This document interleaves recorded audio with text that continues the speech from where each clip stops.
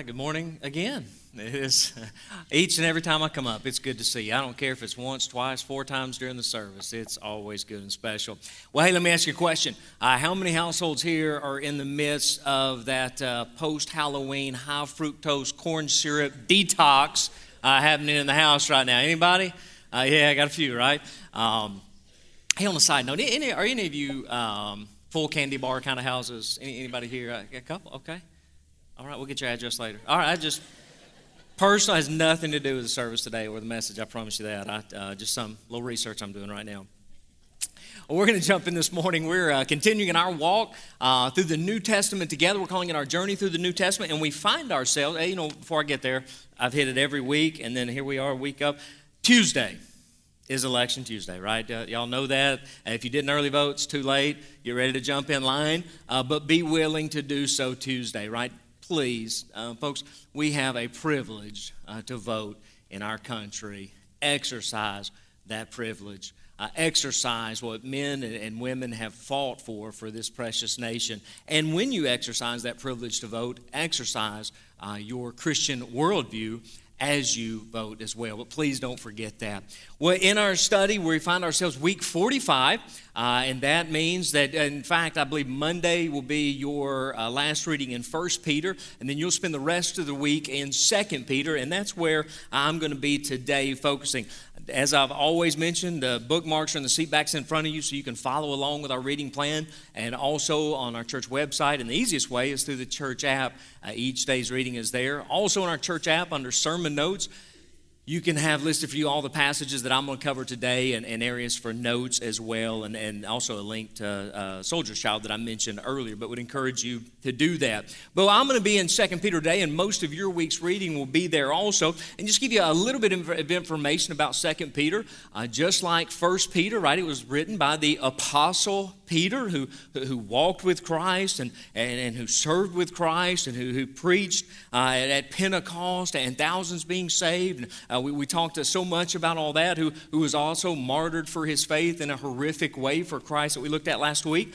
But what you need to understand is 2 Peter was actually written several years following 1 Peter.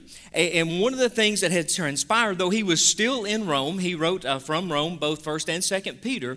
But when he wrote 2 Peter, he had been given special knowledge that his life was soon to come to an end. He knew that he was about to be martyred, and so 2 Peter really kind of stands as Peter's farewell letter.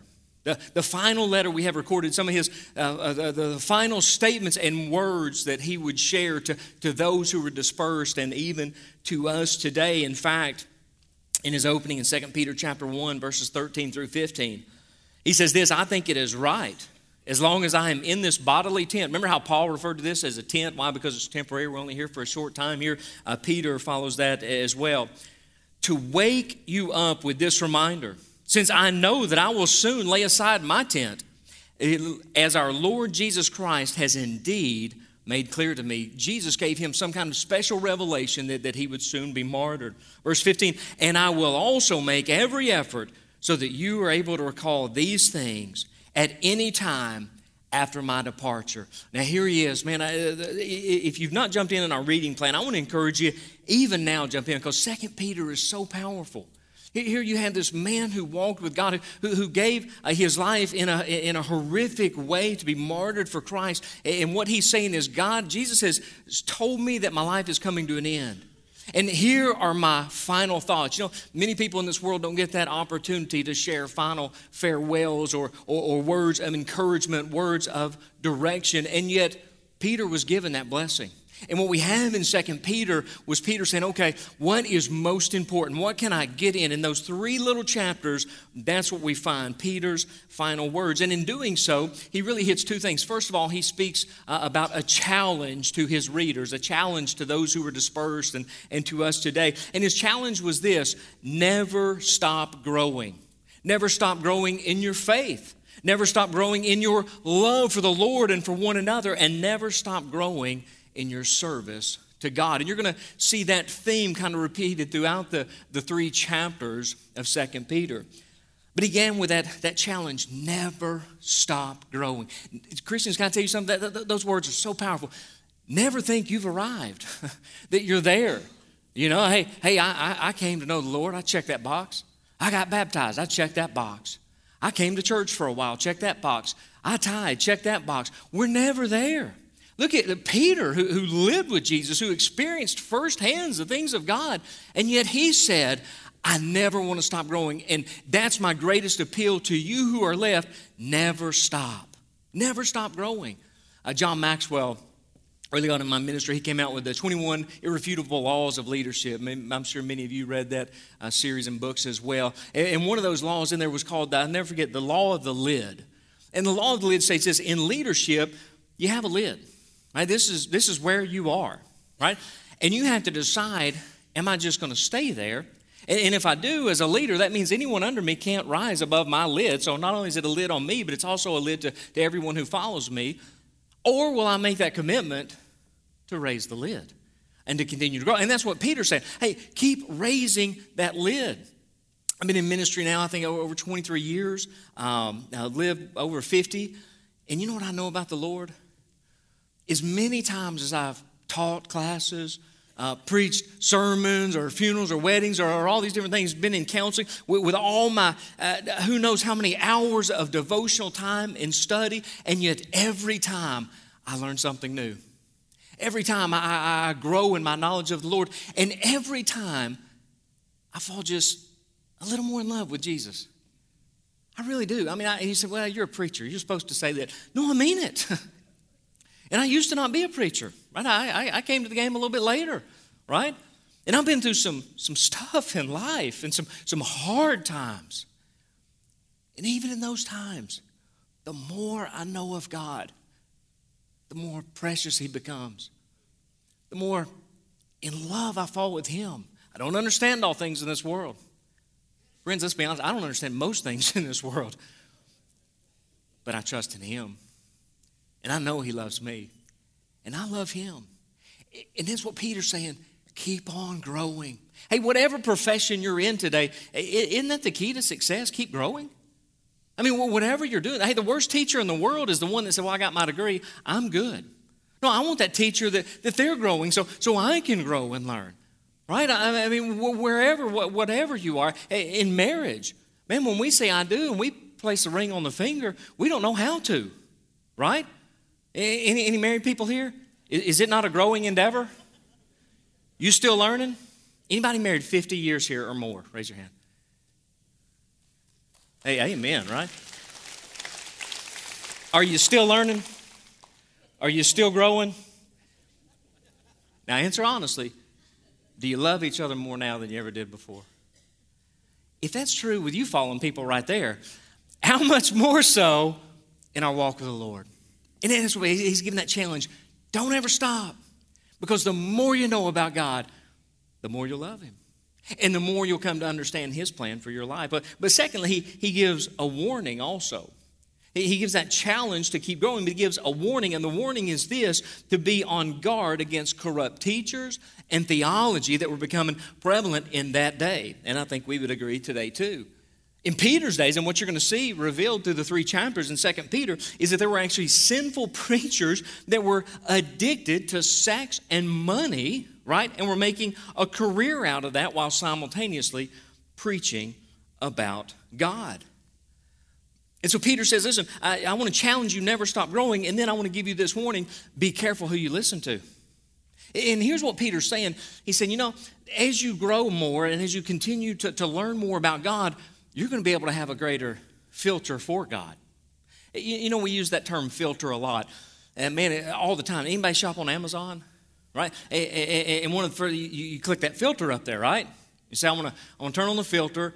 I want Prime only because I ain't paying for shipping, right? And then I want this price range, and I want 5 stars or 4 stars and up, right? Whatever it is, and I want this color. And by the time you click all your little filters, you go from thousands of that item, thousands of options, to a handful, right? Depending on what it is. Sometimes 100 still, right? But you turn on that filter. You do that filter to filter out the stuff you don't have an interest in, right?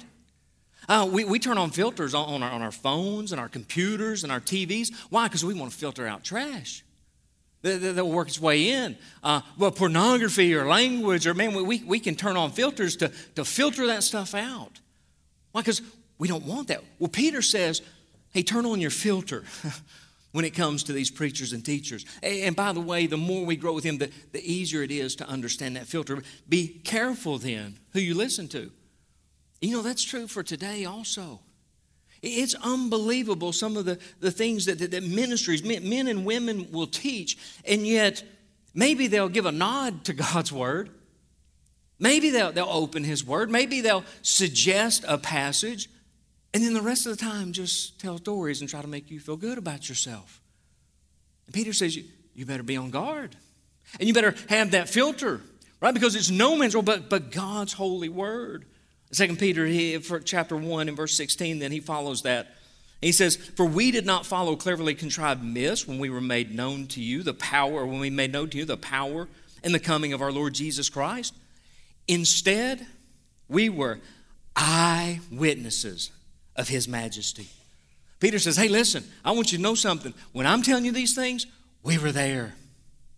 I love that about the power of the gospel. There were still eyewitnesses to the life and ministry of Jesus Christ, eyewitnesses to the miracles of Jesus Christ, eyewitnesses to the crucifixion of Jesus Christ, and friends, eyewitnesses to the resurrection of Jesus Christ.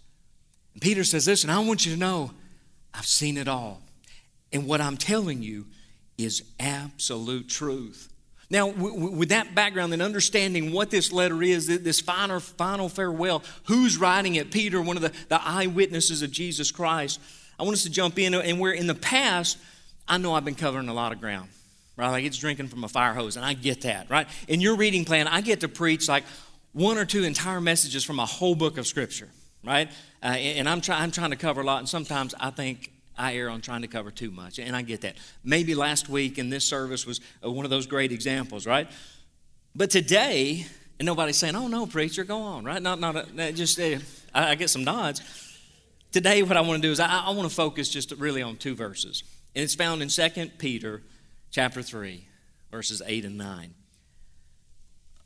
As you're turning or opening that this morning, Peter writes this, 2 Peter chapter 3, beginning in verse 8. Dear friends, don't overlook this one fact.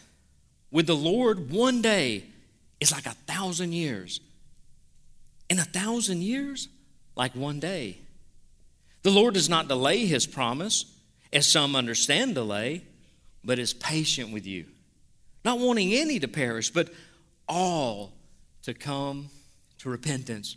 Now, I'm going to focus on those two verses this morning. And the first thing I want to say as you look at verse 8 is, understand this. Verse 8 is not a foundation, right, on which to build an argument for Christian evolution.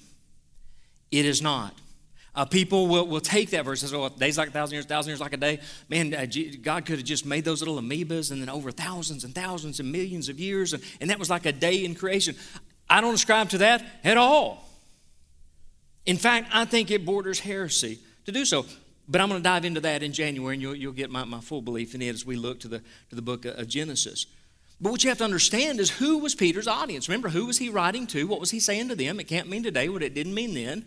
And when we understand what he was saying to that audience, then we can understand what God is revealing to us through that today.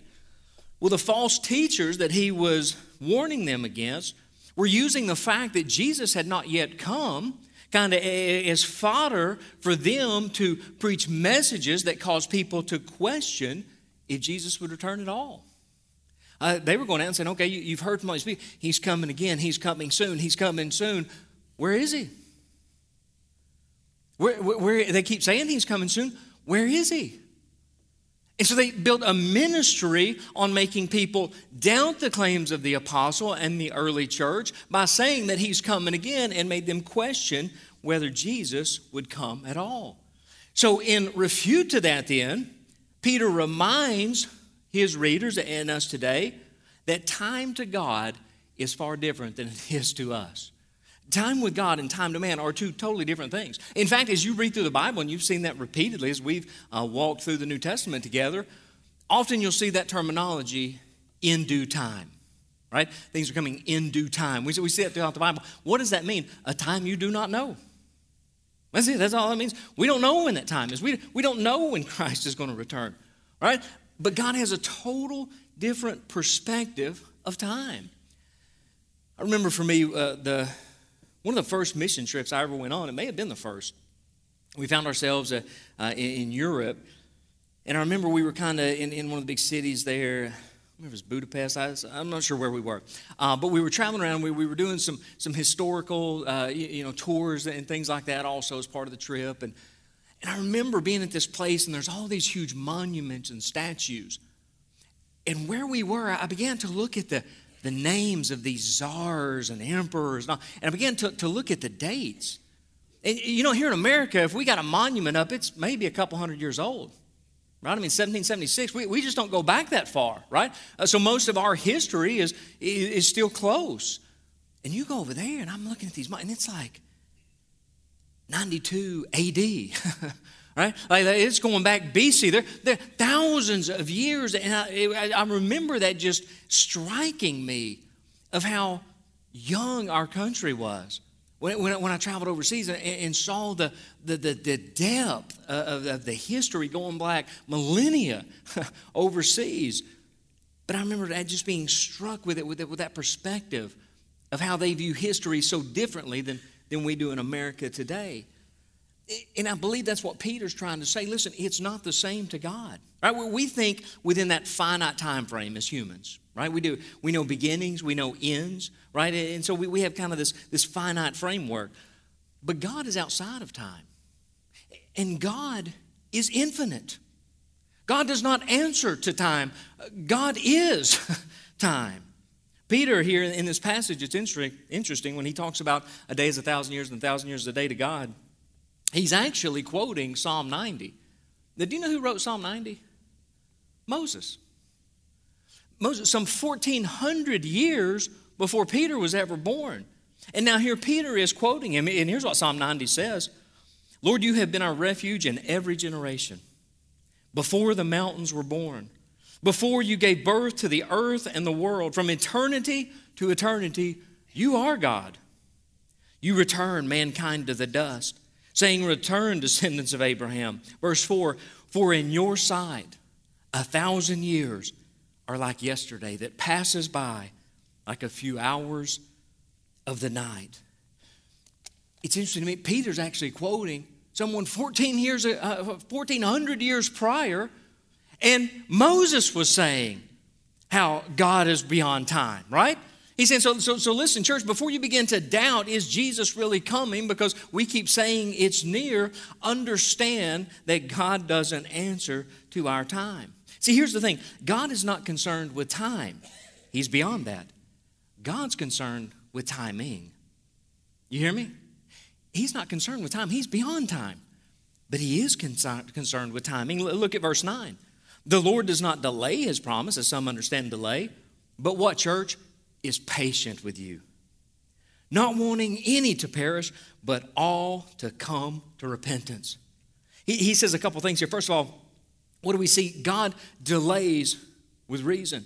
And the first thing we see in God's delay is we see the patience of God. Aren't you thankful for God's patience? Church? All right, hey, I'm glad he didn't come back when I was 15. Any other takers? Hey, I'm thankful for the patience of God, right? In Peter's audience, in essence, that's what's Peter. Hey, you better be thankful he hasn't come back yet. Following these people who are disclaiming Christ altogether, you're following them, and you want him to come back.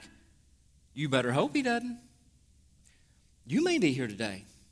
And friends, if you've not yet come to that place to trust Jesus alone as your Savior, you better hope he delays another day.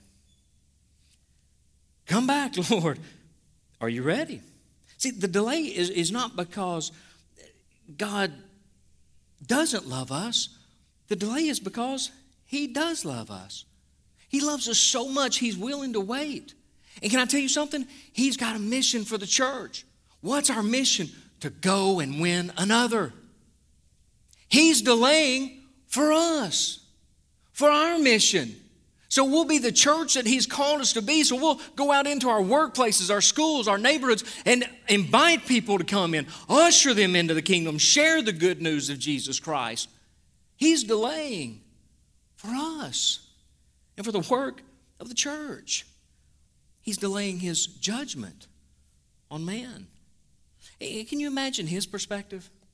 We talk about, I know sometimes I get there too. Like, I'm thinking, man, I kind of like that old country preacher that said if Jesus doesn't return soon, He's going to owe Sodom and Gomorrah an apology. Y'all heard that? Right? Because as bad as things are today, right? The world probably needs His judgment. Right? So sometimes I'll end there too. But imagine God's perspective. I mean, think about Him throughout the millennia. I mean, He saw what man did to His Son on the cross and yet waited for the sake of the gospel. God looks down in disappointment. He sees man walking away from His beautiful design of creation, of gender, of marriage. He sees how distorted that's becoming today, and yet He waits. In disappointment, He sees the divide of man based on the color of their skin, based on the amount of wealth that they think they have, and yet He waits. He watched the atrocity of the Holocaust. He looks down and sees every vicious war on the world today, and yet He waits. He sees every violent crime that happens all around the world, and He waits.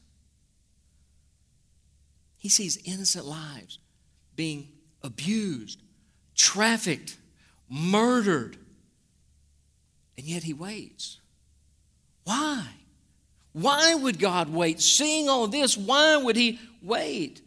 Friends, His patience is not an indication of carelessness for the innocents, nor does it suggest His non-existence, as some believe and did in Peter's day. His patience is confirmation of His love for us and His love for the lost. That's why He waits. As fallen as man is, as disobedient as man is, as wicked as man's heart is. And friends, I don't have to convince you of that one. Just look around.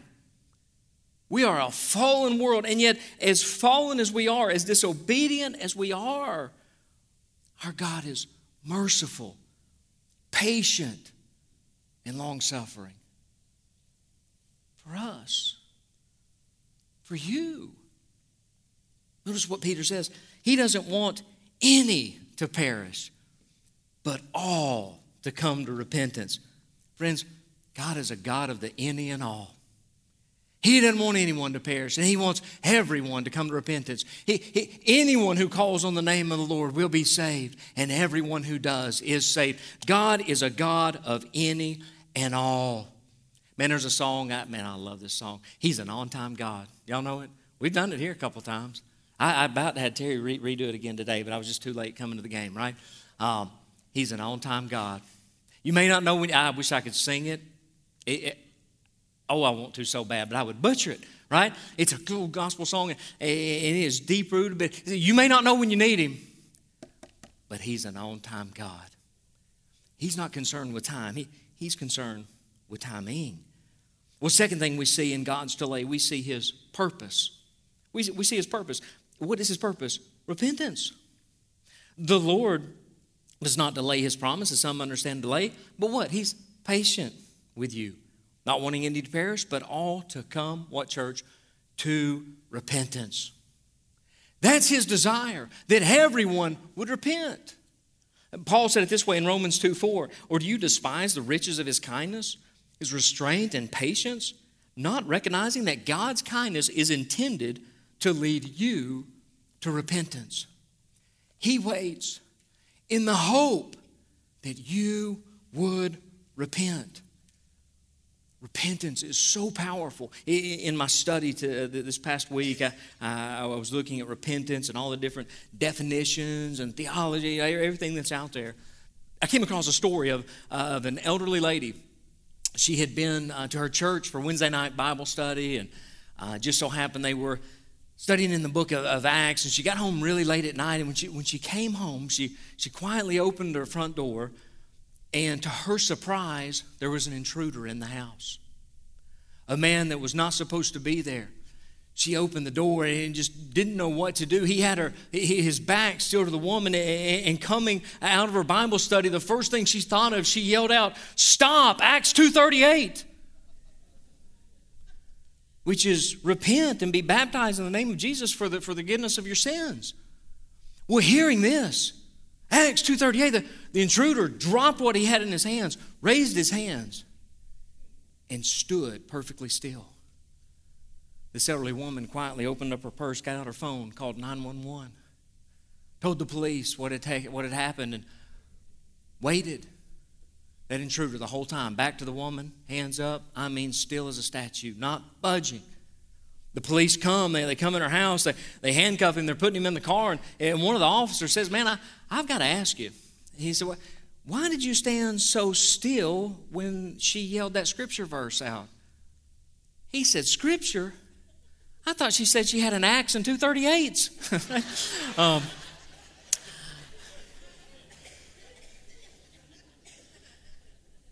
I don't think that's a definition of repentance. And nor would I even try to go there. But there's power in repentance, amen? I think sometimes we misinterpret what repentance is. Repentance, it's more than just remorse. Remorse is when we say we're sorry for our sins. We feel bad about that. But repentance is far more than that. You remember the rich young ruler? He went away, the Bible says, sad, sorry. He was remorseful for what he did, but he didn't repent. And he said, "How can I be saved?"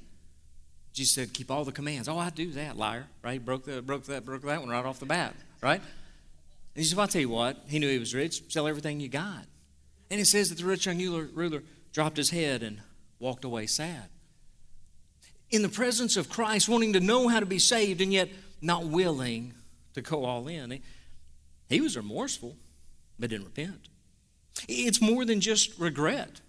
You can regret without even having remorse, let alone repentance. Pilate regretted what he did he not? He said, I find no guilt. This man's innocent, talking about Jesus. And you remember what he did? He went out and washed his hands and said, I'm done. He regretted what he did, but he didn't repent. It's more than even restitution. Repentance is more than restitution. Judas, he made restitution. Do you remember that? He took the 30 silver coins and threw them back to the Pharisees.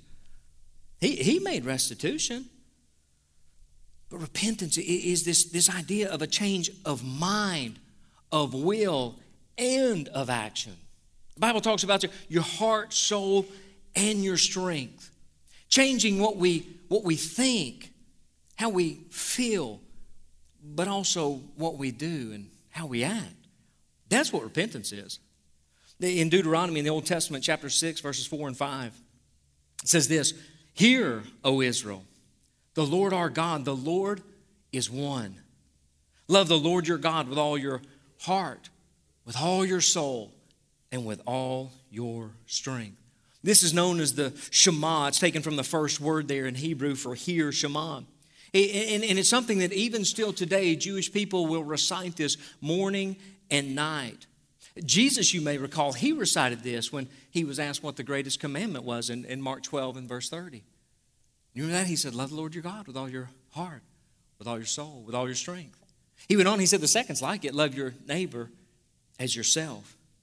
See, this command, this idea of loving God with heart, soul, and strength, what we think, how we feel, and even what we do, it's impossible alone, and it can only be done with a relationship with Christ. But when you repent, you're cleansed from your sins, and you receive the gift of the Holy Spirit that is our strength. See, the thing about repentance is this, you can't be saved without being repentant. Right? You have to acknowledge the sins of your life. You have to acknowledge that Christ died for your sins, and you have to receive him as Savior. You can't be saved without repentance. But friends, can I tell you something else? Neither can a saved person live non-repentant. You can't say, hey, I made that decision. I checked that box. I'm good. I'm going to live however I want now. Friends, that don't work like that. Right? Salvation is not just a box you check. It's a lifestyle, and it is an ongoing relationship with Christ.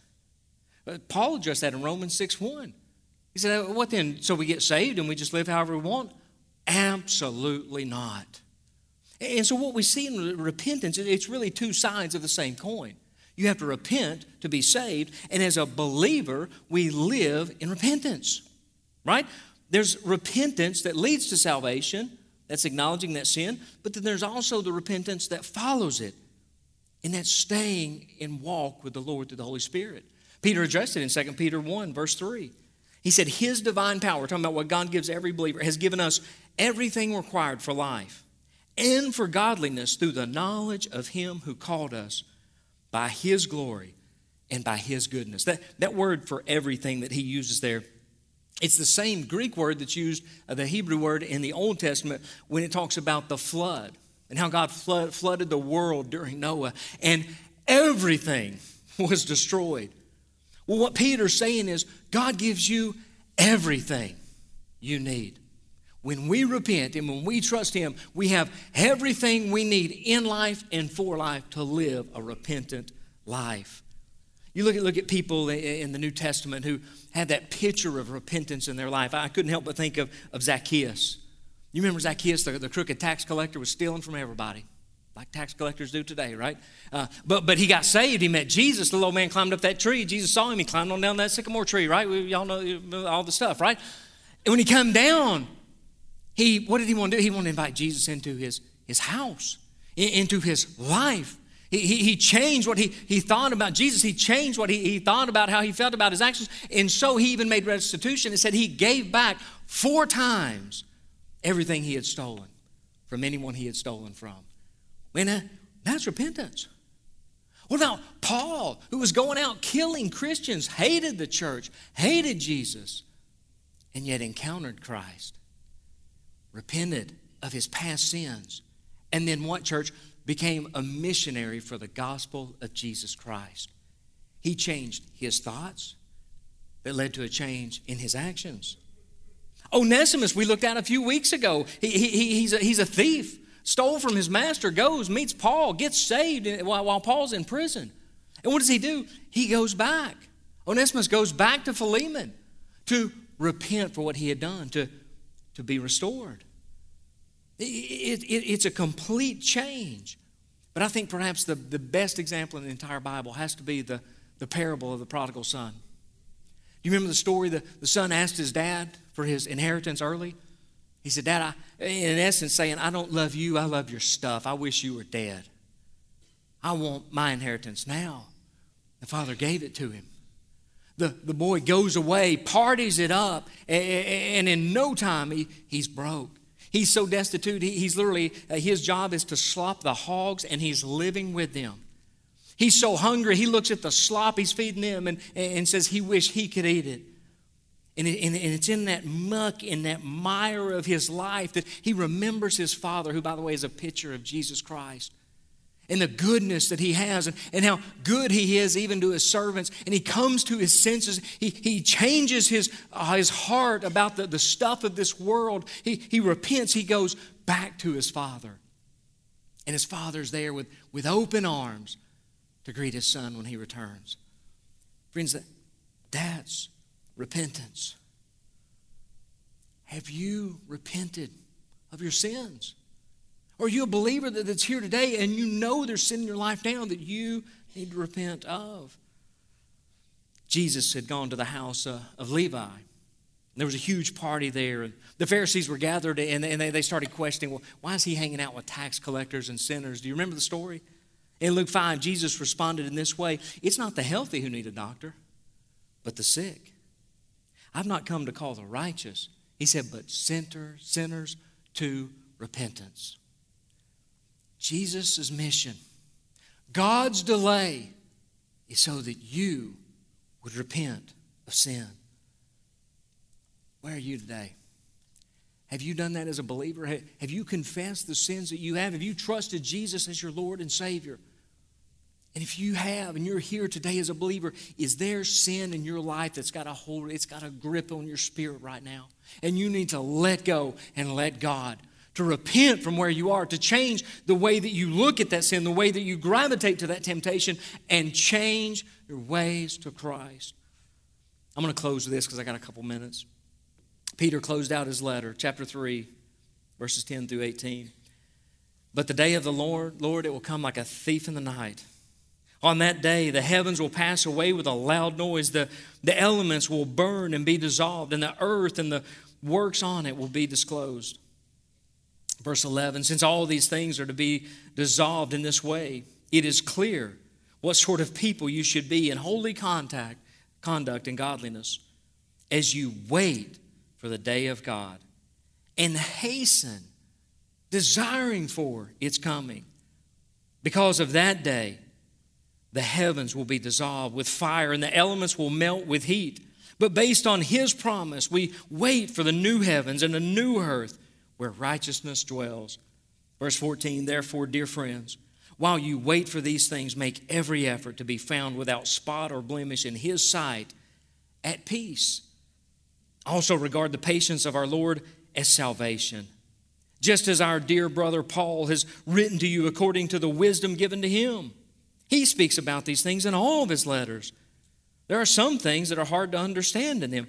Even Peter didn't understand all of Paul's writings. He said, I don't understand them all either, right? Don't give up on reading the Bible when you say, well, I don't understand that. Peter didn't understand some of it. Amen, you got good company. The untaught and unstable will twist them to their own destruction, as they also do with the rest of the Scriptures, also acknowledging that Paul's letters were part of Scripture as well. Verse 17, therefore, dear friends, since you know this in advance, be on your guard, so that you are not led astray by the errors of lawless people and fall from your own stable position, but grow in the grace and knowledge of our Lord and Savior, Jesus Christ. To Him be the glory, both now and to the day of eternity. How long will God delay? I don't know. But He delayed today. Maybe for you. Maybe you need to repent. Trusting a Savior or walking away from the temptations of sin in this world. All I know is God delayed today. What will you do with today? Let's pray. Father, we love You. God, we thank You for Your patience with us, Your long suffering for us. God, Your absolute love and devotion to us. God, if there's anyone here today wrestling with that decision to repent, to trust Christ as Savior, I pray that You would give them the courage to step out in faith, to be found saved. Father, for those who are here today who are believers but struggling with sin and temptation, that this would be the time that they repent, not just feeling bad about it, not just making amends for it, but a complete turnaround in trusting You. And I ask this in Jesus' name. Amen.